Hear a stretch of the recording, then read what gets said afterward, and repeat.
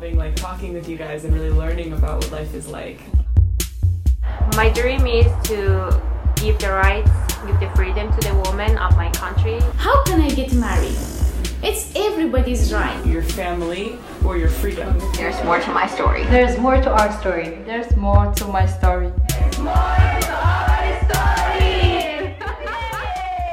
Hey, I'm your host, Sarah Little, and you're listening to the More to Her Story podcast. You'll hear from journalists, thought leaders, social entrepreneurs, and of course, girls who are changing the game in their countries and communities. Thanks for choosing to be a part of the conversation, and I'll see you inside. Laurie Adams is the CEO of Women for Women International, a leading global organization dedicated to working with women survivors of war and conflict. Prior to joining Women for Women, Laurie served as the Director of Women's Rights for Oxfam in the United Kingdom. Laurie is an incredible advocate for racial and gender equality, and she's devoted her life to eradicating all forms of injustice. Not only that, but she's an extremely passionate and kind human being, so I was glad to get the chance to interview her for More to Her Story. Enjoy this conversation. Question that I generally start all of my interviews with is, how has your faith, in whatever way that you conceptualize the word faith, shaped who you are and what you do in the world? It's a fantastic question, and I'm glad you asked everybody. I did actually listen to a couple of your podcasts, and it was fascinating to hear people's answers. And two things came up for me. One, because I listened to your podcast about purity, and in this COVID period where Americans are taking such an individualistic approach, I've been reflecting a lot about how the U.S. was colonized by Puritans who left the UK because they wanted even more freedom. And so there was this religious zealot freedom, independence. I need to be able to do what I want, that I in some ways have some respect for. But I'm from New England, and my grandfather was a Protestant minister. And listening to your Purity podcast helped me realize that the work of getting rid of all of that Puritan, you're not allowed to have pleasure, you have to work all the time. In our case, money is bad, luxury is bad, rest is bad, So my family wasn't evangelical, but my mother grew up with this whole have to be in service all the time. And, any form of relaxation or wealth is evil. And then that sort of connects to my left politics, in which I think it's completely unfair that some people have so much money than others, but it's left me in this kind of really guilty space, which I don't think is a healthy place to do philanthropy or service work from. So that's one reflection. The other is I've been really, my own faith, my own spiritual practice is much more eclectic, and it is perhaps more linked to my father, and that is get into the mountains. If I ever need to heal, I head for the mountains, hiking. And this year I've discovered solo hiking. Hiking in mountains, brings me closest to what I consider my version of God is community and nature. And so, and my practice besides getting to the mountains is Tai Chi, which comes from China, yoga, which comes from India. And right now I've just started a martial arts practice, which also comes from China. So a very Eastern influenced meditative body movement practice. And that's what grounds me. But still trying to heal from some of the influences of organized religion, which all forms of institutions, not just religion. I studied Ivan Illich in college, and it really shaped my mind. All forms of institutions are where people try to exert power. And so organized religion has, I think, played a very problematic role in the world, even as it's provided a place of community for people to gather, which I think is important. So the first thing that you mentioned about, it's not ideal to operate from a stance of, or a place of guilt when you do philanthropy work. How have you managed to overcome that? I think I think accountability is important. And for me, accountability and guilt are different. So I grew up with a Black Korean sister, and I had a front row seat on racism. And so I've always felt really guilty as a white person with all my entitlements. And that's inspired a lot of my work. I grew up, I'm a third party national like you, a third nation kid. I was born in Korea, raised in Germany and Italy, spent all my adult life mostly in Africa. And so I also had a front row seat on the impact of the US in the world, both the positive vision, but also the negative ways in which the US exerts power. And so I also had a lot of guilt around being an American. So for example, in my first marriage, which was to a Black identified South African, like all you had to do was do the white imperialist guilt thing. And I was like, whatever you say, which was not a healthy place to be, right? And so, but over the last 20 or 30 years, I'm like, okay, being guilty doesn't help anybody. It does not help. You know, that Marianne Williamson quote about you need to shine, like your light shines light on others. So to kind of like cower in the background and go, I'm so sorry, I can't take up any space. And like, don't give me any power because as a white American, we have enough. That wasn't actually helping anybody. And so what is important is to be accountable, to say, yes, I am entitled, and it comes with enormous amounts of privilege. And I have a responsibility to constantly look at that and never think that's because of me. It's not because I'm so brilliant that I'm now in this position. Why did I get into an Ivy League school? You know, because of my family's history and not because of I'm better than anybody else or whatever. And so to constantly examine your privilege and break it down and be inclusive around power. So that's accountability. Guilt doesn't serve anybody. So you spent the more significant part of your life fighting for and advancing women's rights around the world. Can you trace some of your passion and devotion for women's rights and combating sexual violence? Where does that stem from? It's interesting because I came to doing full-time women's rights work only about 10 years ago. So I started working more on, I got politicized through the anti-apartheid movement and through the Central America Solidarity movement. So my first few decades of work was more around class and race. But, you know, one of the jobs I had at ActionAid was for 9 years, head of monitoring and evaluation of all this work. And everywhere I went, women coming together made the best changes. It was the most consistent indicator of positive change. Like you could try to change trade policies, you could do all kinds, but women together, like that was the greatest leap. And so that was one thing. I was like, oh, I want to work on women's rights because it's the greatest path. And also everywhere I lived, whether it was, you know, where I grew up in Korea and Italy and Germany, or whether it was Senegal, Kenya, and South Africa, or whether it was the other countries I visited, patriarchy was a consistent, like always, and creative in multiple different forms, right?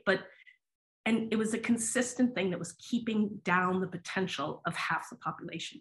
So I came to it that way. And then the other way I came to it, and Zainab Salbi, the founder of Women for Women's work on this really helped me, is like,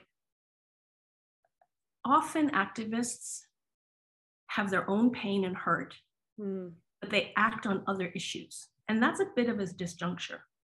And so I recognize that it's not a bad thing to work on your quote unquote own issue. Before my white guilt was like, well, I shouldn't work on gender issues. I should work on class and race. But actually, I'm a survivor.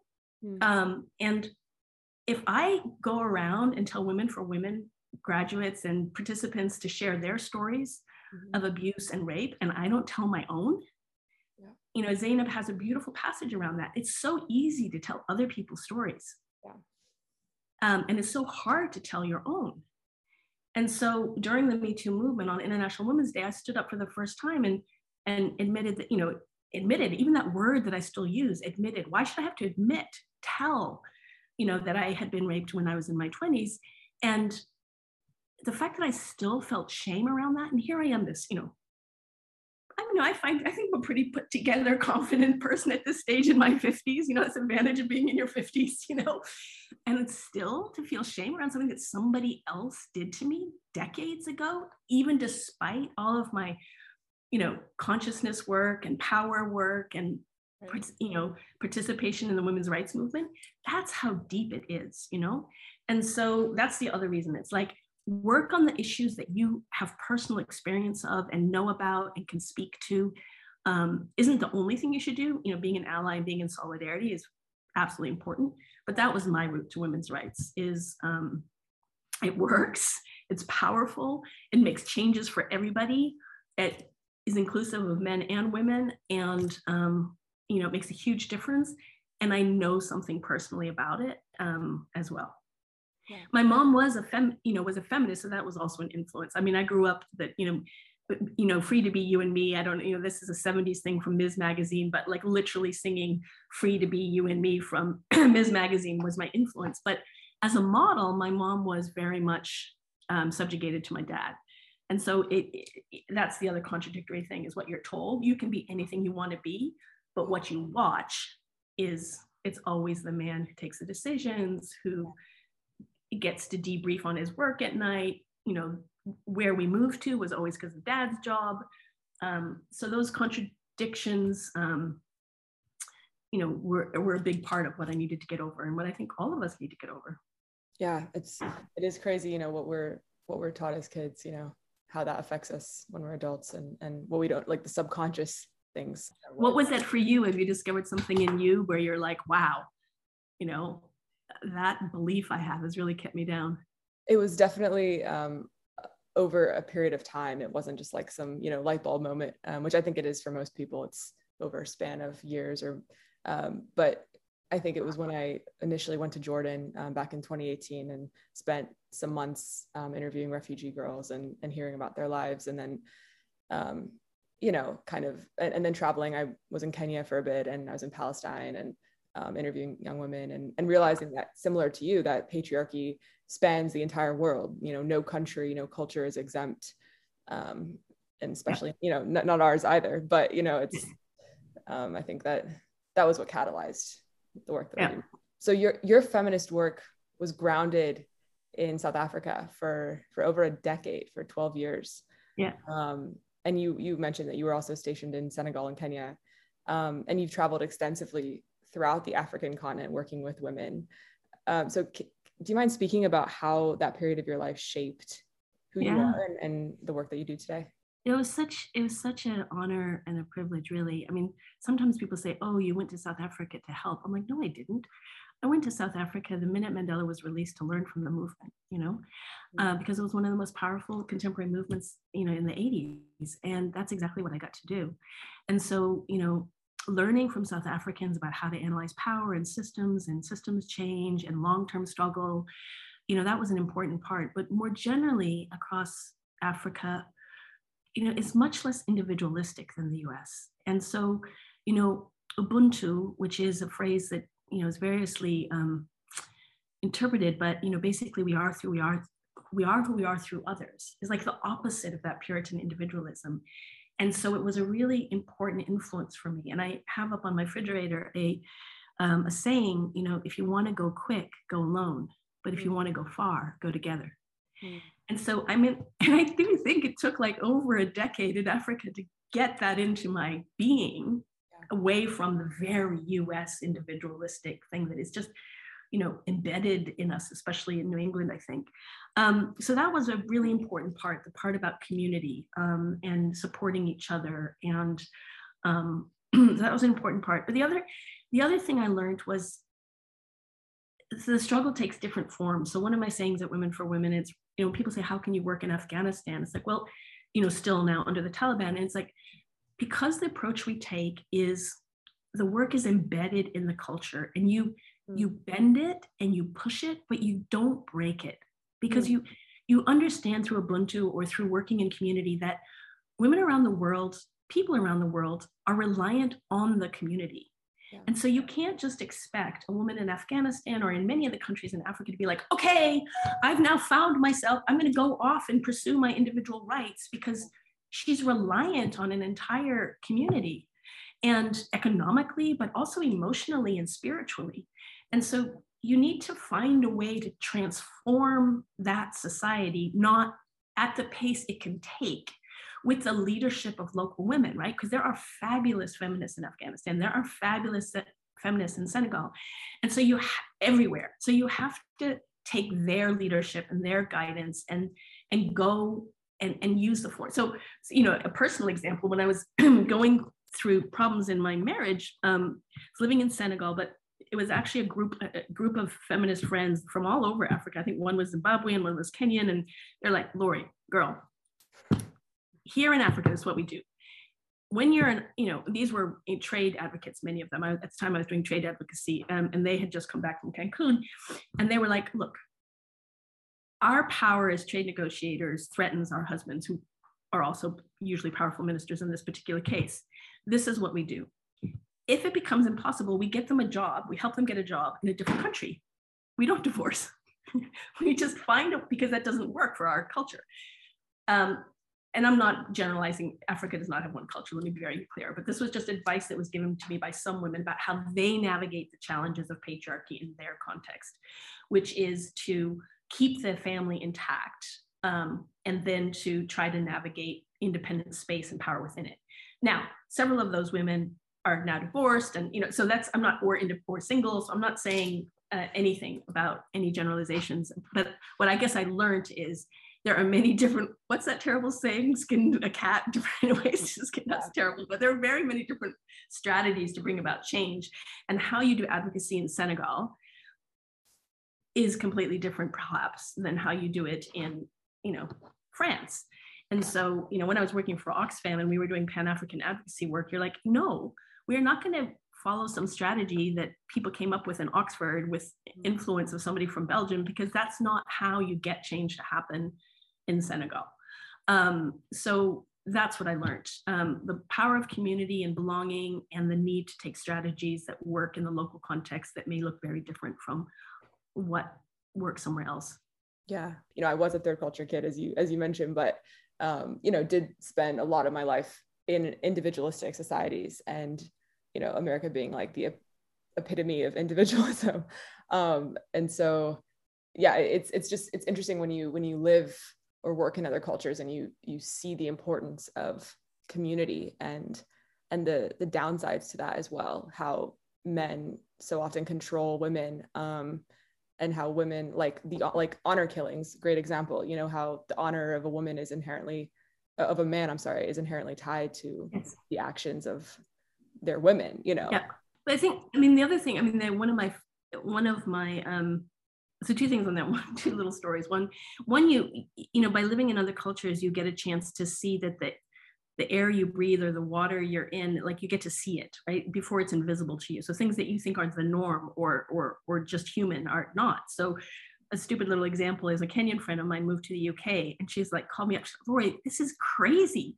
You guys label your food when you share houses? For her, that was the most outrageous thing. Like, how can you live with somebody and label food? Like, it is pretty crazy. Okay. And the one that's more often quoted is you put your people in old folks' homes? Like, how can you possibly do that? So I have 2 adult sons, and I'm like, kids, you're living in North America right now, but remember you're African, because I don't have a pension, so you are my pension, right? So that's one thing. But the other thing is, I remember I was in an African feminist forum meeting in South Africa, and one of the women said, oh, please don't tell me that this is our culture. Like, cell phones are not our culture, and all of you men are out there very happily getting cell phones. So, like, culture changes and is alive and moves all the time. Yeah. And so this notion that feminism is a Western import is nonsense. Beijing feminists were more from the global South than from the West. It's quote unquote West. And so that's completely false. There have been feminists across societies. It's just that white feminism has dominated, like, written literature, etc. So that's a huge fallacy. And secondly, the notion that culture is static is also just bullshit, frankly.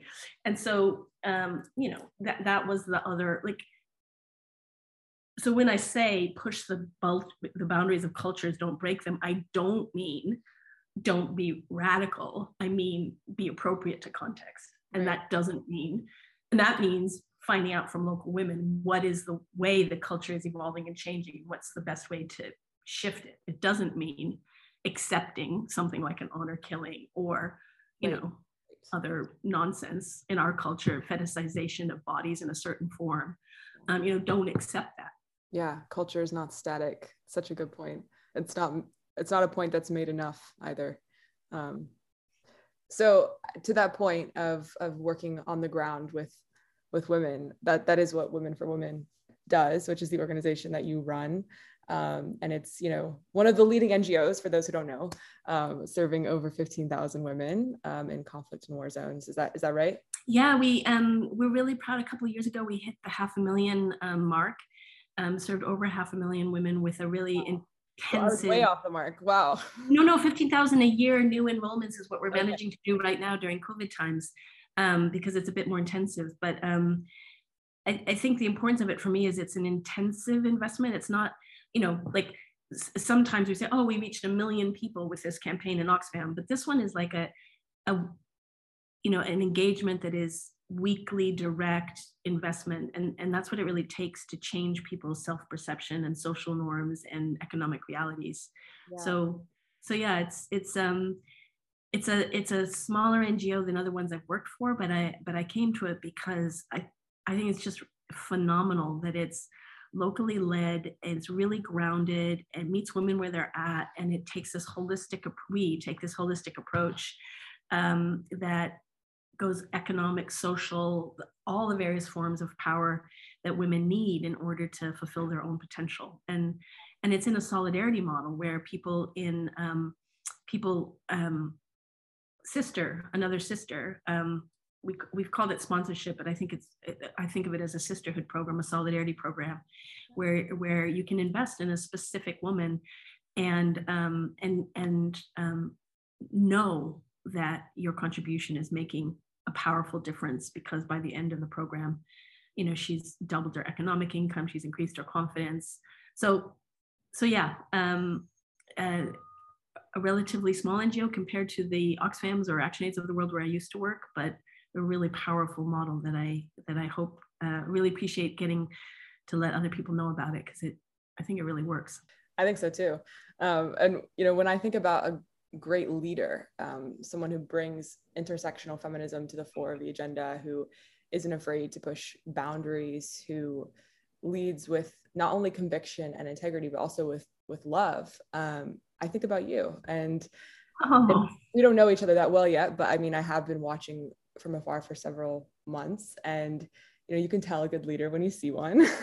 You're out on the front lines, you're visiting and meeting with women from villages to cities and around the world, really getting a glimpse of what their lives are like and where you can be most of service. And I really admire that. So my question to you, Lori, is what does it mean to be a great leader, particularly a feminist leader, someone who brings feminism and equality into the professional stratosphere and uses it almost like a compass to direct their work? So I actually have in my notebook a set of 10 feminist principles that we developed at ActionAid. And the reason I have them is that, as you said, it's like a compass. And creating the world that doesn't exist is difficult. And so even if you've been doing this work for decades, you need to remind yourself of, like, what is it that I'm trying to do? Because you're going up against powerful forces and it's challenging. So, the ActionAid feminist principles, which you can find on their website, there's 10 of them, but for me, it comes down to really looking at, breaking down, analyzing, and using power in appropriate ways. What I learned most from the anti-apartheid movement and from feminists, which when you bring it into the development world, everybody thinks you're brilliant, but actually, the development or humanitarian sectors are slightly different than the advocacy sectors. The ability to understand how power works, to break it down into, these are social norms, these are institutions, these are individuals, these are the kinds of power that I hold, and these are the kinds of power that I exert, and to be highly aware of privilege and entitlement, and to be inclusive, and to share, and to break down biases. All of that is one really important part. Another really important part, and this is the part that I'm really embracing and working on more now, coming out of that Puritan work ethic type toxicity, is care and self-love and humanity and compassion. So I did this exercise on values, what are your core values? And it used to be make a difference, achieve, get stuff done, use your potential to the fullest to bring about change. And now I'm a little bit more like, be good to people, and I think I read was it a Rumi quote this morning, even, like, when I was young, I thought I needed to change the world, and now that I'm older, I realize I need to change myself. And I Yeah. I'm not full on Gandhi in that sense. Like, I believe we need to change the world. So I'm fully focused on changing the world. My goal in life is to try to leave the world a better place than when I started, and to use all of my entitlement and privilege and gifts to that end. That's still the case. But and maybe this is Ubuntu coming in stronger, but the people along the way and how you treat each other, the path. So I don't believe in by any means necessary anymore. Like, no, not by any means necessary. The love is, and compassion and empathy and connection are fundamental to feminism. And then, courage, because you've got to go up against systems, and you will, whether it's for you because you're really active on social media, whether it's haters coming at you, or whether it's, less, in my case, less affirmation from powers that be because I'm pushing boundaries. You need courage and strength, but you also need support to continually go up against trying to be a different kind of leader. And one of the hardest things is you're working with people who have been taught that we're in a binary hierarchical world. Yeah. And so when you're trying to be non-hierarchical, sometimes it's read as weakness. And sometimes that can actually make it really hard to get things done. And when you're trying to be non-binary, sometimes people can read that as lack of clarity.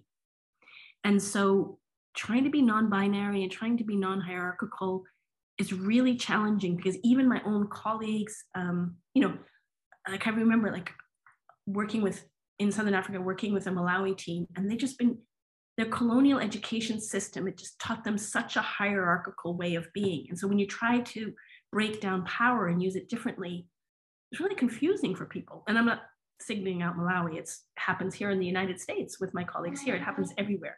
So that's the challenge. So you really need a compass. You really need a community. You need to go back to those principles and remind yourself why you're doing it, because it's not easy. It really isn't. I recently read this quote by this brilliant philosopher and human being, Krista Tippett. Do you know Krista Tippett? She hosts On Being, the podcast. I think you'd really like. I'm writing it down now. This quote has been stuck with me for the past several days. She says, "I want to insist on complexity." And yes. What you just said kind of, resonated yes. with that we yes. need to try to live in a non-binary world. Yes. And in this era of oversimplification and dehumanization, I think that a lot of us have lost the art of complexity. We've lost the art of nuance, of, seeing human beings as what they are, which is, intricate, complicated creatures. And, we've replaced them with watered down versions of our limited perceptions and our binaries. So, actually, as I was preparing for this interview, I was thinking, I want to ask Lori about this. What does she think about this idea of insisting on complexity? I would love to get your thoughts in light of the work that you do to try to bring more nuance and multidimensional views of women to the world. Yeah. No, that resonates with me so much. I absolutely agree. And in the development world in particular, this is a massive challenge. So back when I was working at ActionAid, we used to run trainings in complexity theory because if you're trying to do systems change, right, you have to understand where's the nodal point? In this complex system, where's the point that you can bring about some change given all of the difficulties? But funders of our work are very linear. I don't know if you've ever come across a logical framework, but you literally, when you want to get funding for the kind of work we do, you're supposed to go, we are going to do these things and it's going to lead to this specific outcome and we're going to guarantee it. And change is not linear. It's organic, and change happens in every place without development intervention. It's an ongoing process. So the development sector notion that the EU or the UK government or the US government has that here's this poverty and lack of rights over here in this other place, and somebody here is going to come up with an intervention which is going to lead to this outcome as if we're in some kind of lab or is insane. Human beings are so complex, and so you have to be flexible and responsive and go with opportunities as they come up. And so, I mean, I think this is now much more commonly known. Even the business sector is like, having a 3-year plan is a joke, having a 1-year plan is a joke. You should be doing what we call real-time strategy at Women for Women. Like, yes, you have to set out the vision of where you want to be, but then you have to like pivot and grab opportunities. And, I mean, it's a joke to like everything we planned in the last 2 years was thrown out the window because of COVID. I feel grateful, in fact, that we were supposed to have our back to office plans ready for January. And frankly, we just weren't ready. And now it's like, well, good, because we wouldn't have been able to do it anyways, So, so complexity is really important. And the importance of it is to not fool yourself that you know what's going to happen, and to be humble about it, and to constantly be learning and adapting. And that's also really difficult for people, because we want certainty, we need security, we like the idea that we know what's going to happen. We like the idea that A leads to B leads to C. And in the kind of complex work we're doing of changing power, it doesn't work like that. The other thing I'll say, I learned something from my former boss at ActionAid, Ramesh Singh, who now actually is working at Women for us for a while, coming to help us out, is, and this is, often we say something is complex when actually it's complicated. And it's really important to distinguish between what is simple, what's complicated, and what's complex. Because complicated things with lots of moving parts, you can still systematically change. And to make things simpler for people, the things that are simple or complicated, let's routinize those. Let's set rules for those. Let's be predictable about those things. To the point that some business leaders you've heard, like, they wear the same thing every day so that they don't have to make choices, so that you can keep your brain power and your energy for the complex stuff where you really do have to be on your feet and adaptive and changing all the time. So let's try, and as we build organizations or do campaigns, to identify what is simple or what is complicated, and actually do routinize those, so that you can have more energy for the complex, because that's where a lot of the real change happens. Yeah, and not to put people in boxes and dehumanize them. That's something that I feel like our culture particularly has been doing in recent years and months, and I think that does strip people of their humanity and their complexity, if that makes sense. We've talked about how much like even development people are instrumentalizing Afghan women, like, oh, America supposedly went to war in Afghanistan for Afghan women. No, the US did not go to war in Afghanistan for Afghan women. And then to instrumentalize Afghan women as these victims who either the Taliban or ISIS-K or the US are trying to change. It is just, as you say, a gross simplification. Something nice that I heard in a meditation this week, which I'd never heard before, is your past selves and your future selves. And that sort of speaks a little bit to what you're saying, because to acknowledge that we as individuals even are complex beings, and that we change, and that yes, there's a constancy of who we are, but actually our past self and our future self is not our current self. So even us, we're complex beings. And to recognize how we're evolving, and to recognize other people evolve like that is important. Totally. So can we transition to Afghanistan? Yeah. For those who don't know, the Taliban, which is an Islamist fundamentalist group, swept through Afghanistan in August. They captured city after city. They barred girls from their education. And they eventually, and without so much as a gunshot, as you know, Lori, took Kabul, the capital city, and are now effectively ruling the country. So needless to say, the future for Afghan women and girls looks uncertain and bleak right now. And I know Women for Women has been working tirelessly on the ground for quite some time. So I'm wondering, Lori, what can you tell listeners about what's taken place in Afghanistan according to reports that you're seeing, and what can people do to help? I mean, I'm sure people have reached out to you many, many, many times over the course of the past few months, just wondering what they can do, because it feels a bit helpless right now. No, I just no, and Sarah, thank you very much for your work, because the reason I came across you first is that you are sharing such powerful stories directly from women on the ground in Afghanistan throughout the whole takeover and since. And so that kind of direct testimony is really important, because I don't want to say what Afghan women's experiences are. I want to hear from them, and your storytelling has allowed that. The reality for us, we have, in August, we had 88 staff in Afghanistan. We've been working there for over a decade.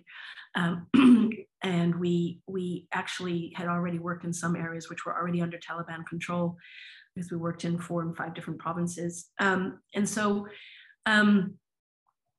one of the things that happened was our own staff, I mean, working for a women's rights organization that has an office in the US, our own staff were very scared about what it meant for them. And on the one hand, because we do all have local leadership, and for example, I've only been to Afghanistan once for Women for Women, because I've recognized way before the Taliban were in control that to go as a white American just exposes our staff to risk. Like, there was no reason for me to be there, as much as I would love to be there, because when people are walking around with a white American woman, it's like, that associates them with a power that's always been controversial in Afghanistan, not just recently. And so so our staff wanted to get out, and we spent an enormous amount of time applying for our staff to the US government for P2 visas, to the German government, to the UK government. And, you know, much to the shame, because we get most of our funding in the US, much to the shame of the US government, it's the UK government that got visas for our 10 most at-risk staff, for our 4 most at-risk staff and their families. And we got over 30 people out to the UK. And then it's the German government that got visas for 10 more staff, but those staff are not gone yet. So on the one hand, there has been like, let's keep our people safe. But on the other hand, the vast majority of women in Afghanistan obviously can't leave Afghanistan. And so the biggest priority has been to continue work.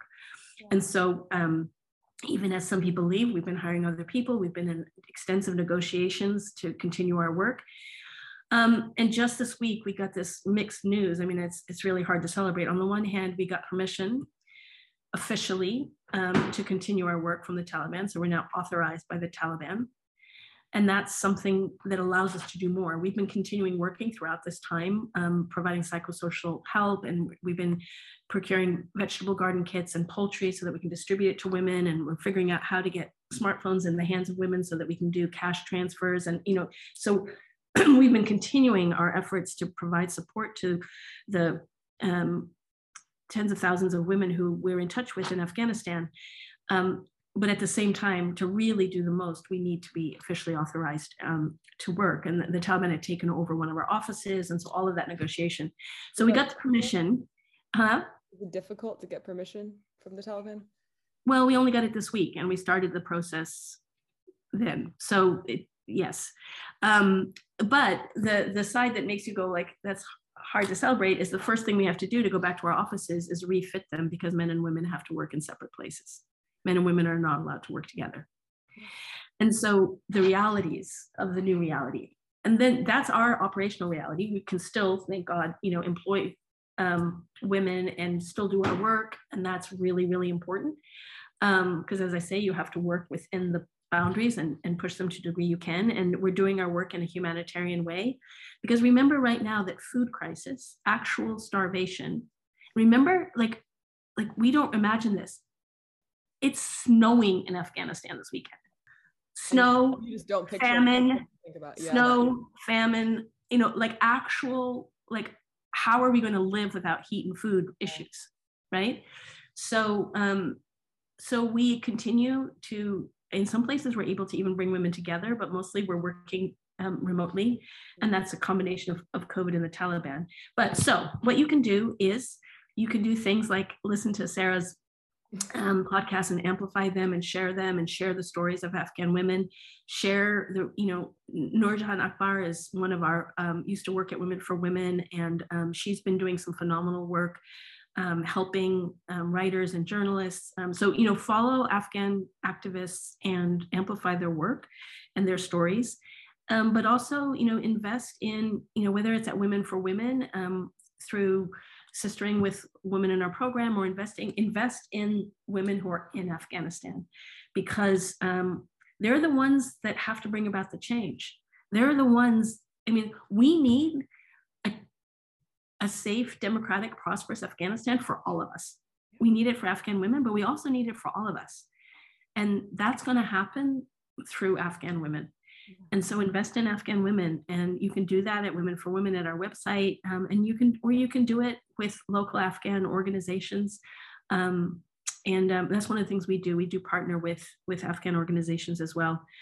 That's my passionate appeal to not forget, because, you know, nothing's changed since September when all of us were worried about this. It's not in the news anymore. But the conditions are worse and they're dire, and we can make a difference. You can make a phenomenal difference. So don't think you can't make a difference. You can. Despair doesn't help any. Despair is just as bad as guilt. It's like, Samantha, I did a podcast with Samantha Powers once, who's now at USAID, but at the time, you know, and she said, don't get overwhelmed by thinking you have to change the whole world. By investing in one woman, you are changing her world. And so whether it's the African proverb of eat the elephant one bite at a time, or whether it's Samantha's framing of small change, is still a really incredible, powerful change, a quote unquote small change, because investing in one woman's life change is a phenomenal change for her and has a ripple effect out that's important for all of us. I added a donation button for everyone listening on my website, More to Her Story, so you can donate directly to Women for Women and their work, to support their work on the ground in Afghanistan. So, Lori, what words of encouragement and wisdom, because I know you have no shortage of those things, what words of encouragement do you have for young people around the world who want to combat gender-based violence in their countries or their communities? Just want to be a part of this movement? Well, one thing I'd say is, you know, young people are a lot of our teachers, and always have been, because young people have the courage and the perspective that's new. So it's actually my 26-year-old son who's been, you know, it's ironic because I'm the LGBTI activist. My son is cis and straight, and he's the one that's like schooling me on, you know, trans politics and identity politics. So, and also on some issues of power, you know, because he is a young man of color working in the workplace. Sometimes he's like, Mom, how can you think, you know, da, da, da, da, da. So like, first of all, I think we all need to learn from each other. And young people, I have a lot to learn from. So that's one thing. But secondly, I guess it's what I've been saying to everybody or throughout this conversation, like, don't think you have to change it all. Do what you can in your space. Like, you don't have to be a full-time NGO worker or a full-time activist. Like, whichever career you choose, whichever space you're in, confronting power inequities and having the courage to point out when people are being treated badly and doing your bit to try to make it a more equitable world, that needs to happen everywhere. And that can happen anywhere you are. And but recognize that it's hard work, and make sure that you have the support, so that if you're gonna, you know, like my son who you know works for Blizzard, the gaming company, and you know they did a walkout because of the way that their leadership was acting.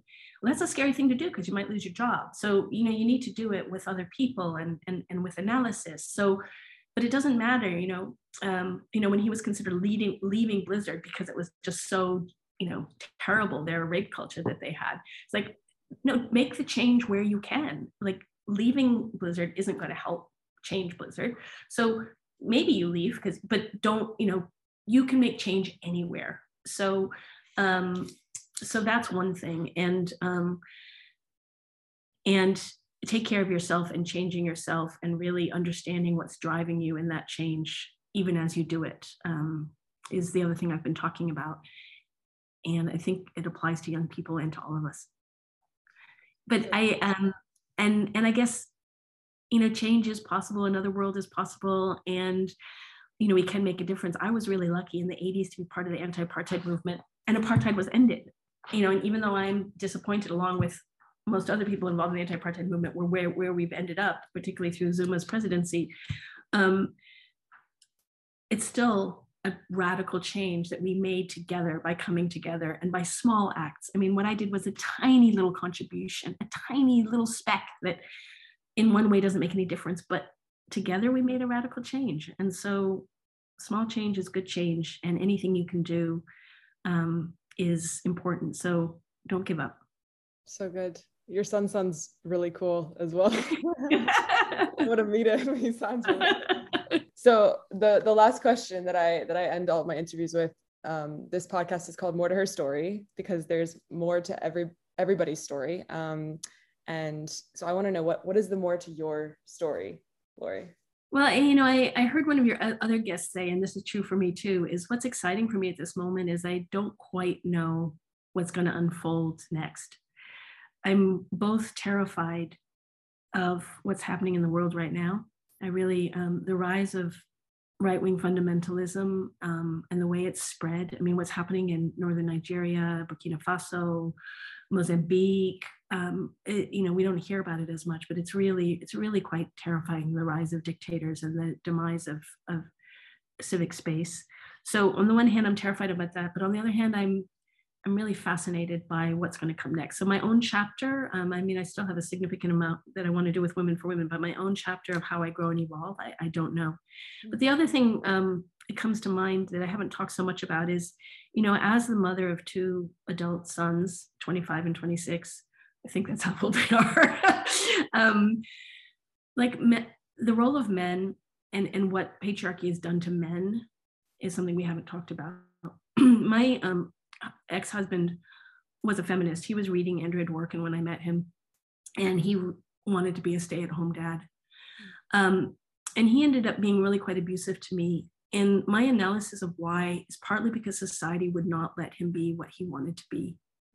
So his own mother called him thought he was a cuckold. My mother-in-law lived with us, and she used to get up and do his chores. You know, she used to get up like really early in the morning and do his, because she was ashamed that her son was washing dishes. She was ashamed that her son was helping out in the house. She thought it brought shame onto her. And we were living in Senegal, so it wasn't even that it was like embarrassing in front of the neighbors. It was literally just her belief of what men were supposed to do, like brought shame on her in front of God in her mind. It wasn't about the neighbors or anything like that. And Kamal's friends, when we were living in Senegal, who are a lot of Baifal, which is a sort of Rastafarian version of Islam, you know, they were like, "Ooh, you know, you got yourself a white woman, you know, ooh, yeah, that must be good," and like the assumptions and of like what men needed to be and were so destructive, and they made fun of him for being at home, and you know, sort of like, "Oh yeah," so he wasn't allowed to be the man he wanted to be. He wasn't supported to be the man he wanted to be. And when I think about my son struggling with how everything from dating, like, are they allowed to ask women out anymore? And like, is like, we have to change patriarchy for men as much as for women. And we have to, you know, we have a men's engagement program at Women for Women to that end. It's like, it focuses primarily on why women's rights are good for men rather than masculinity movement, because we are all about women for women. Like, so we measure, does our men's engagement work not by just the attitudes and behavior change in men, but do the economic outcomes for women actually change? Because that's the goal, right? Power for women. So if we do all this men's engagement and the men are happy, but the women haven't gained more power, for us, like, that's somebody else's work. Somebody else can do masculinity work. But I'm just saying, for me personally, as a feminist, while I have a strong critique of women's rights funding going to men's engagement programs all the time, I mean, it angers me that our funders want to fund our men's engagement work more than our women's rights work. It really does. At the same time, as a mother and as a human being, I really think we have to change patriarchy for men as much as for women, for my sons, for everybody.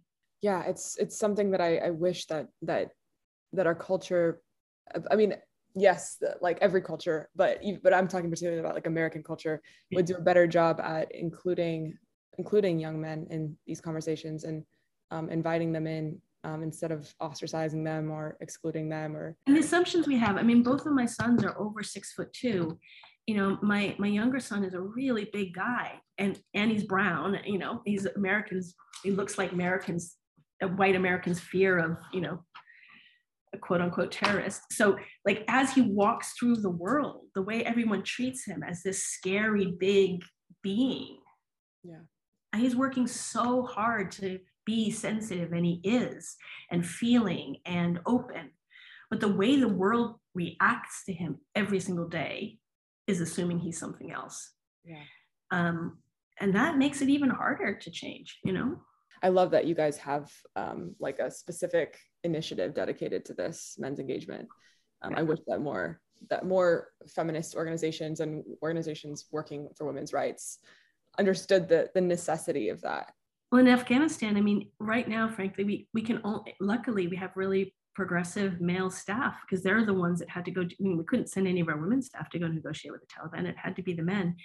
And but they are dedicated to ensuring that the women's staff have power in the office, right? So it's not, so even though they have to go be the representatives, they're not therefore claiming all the rights and power. And so thank God we work with men. Otherwise we wouldn't be able to operate in Afghanistan right now. Totally. And my generation, especially, and your son's generation, needs to hear this, I think. Thank you so much. Thank you so much. You're honestly one of like my role models. So I'm very, very happy that you're here. I hope we get to meet. I'm sure we will. This conversation ends here, but we don't have to stop talking. Give us a follow on Instagram at MoreToHerStoryOfficial, or submit your work at moretoherstory.org for a chance to be featured. Thanks so much for listening.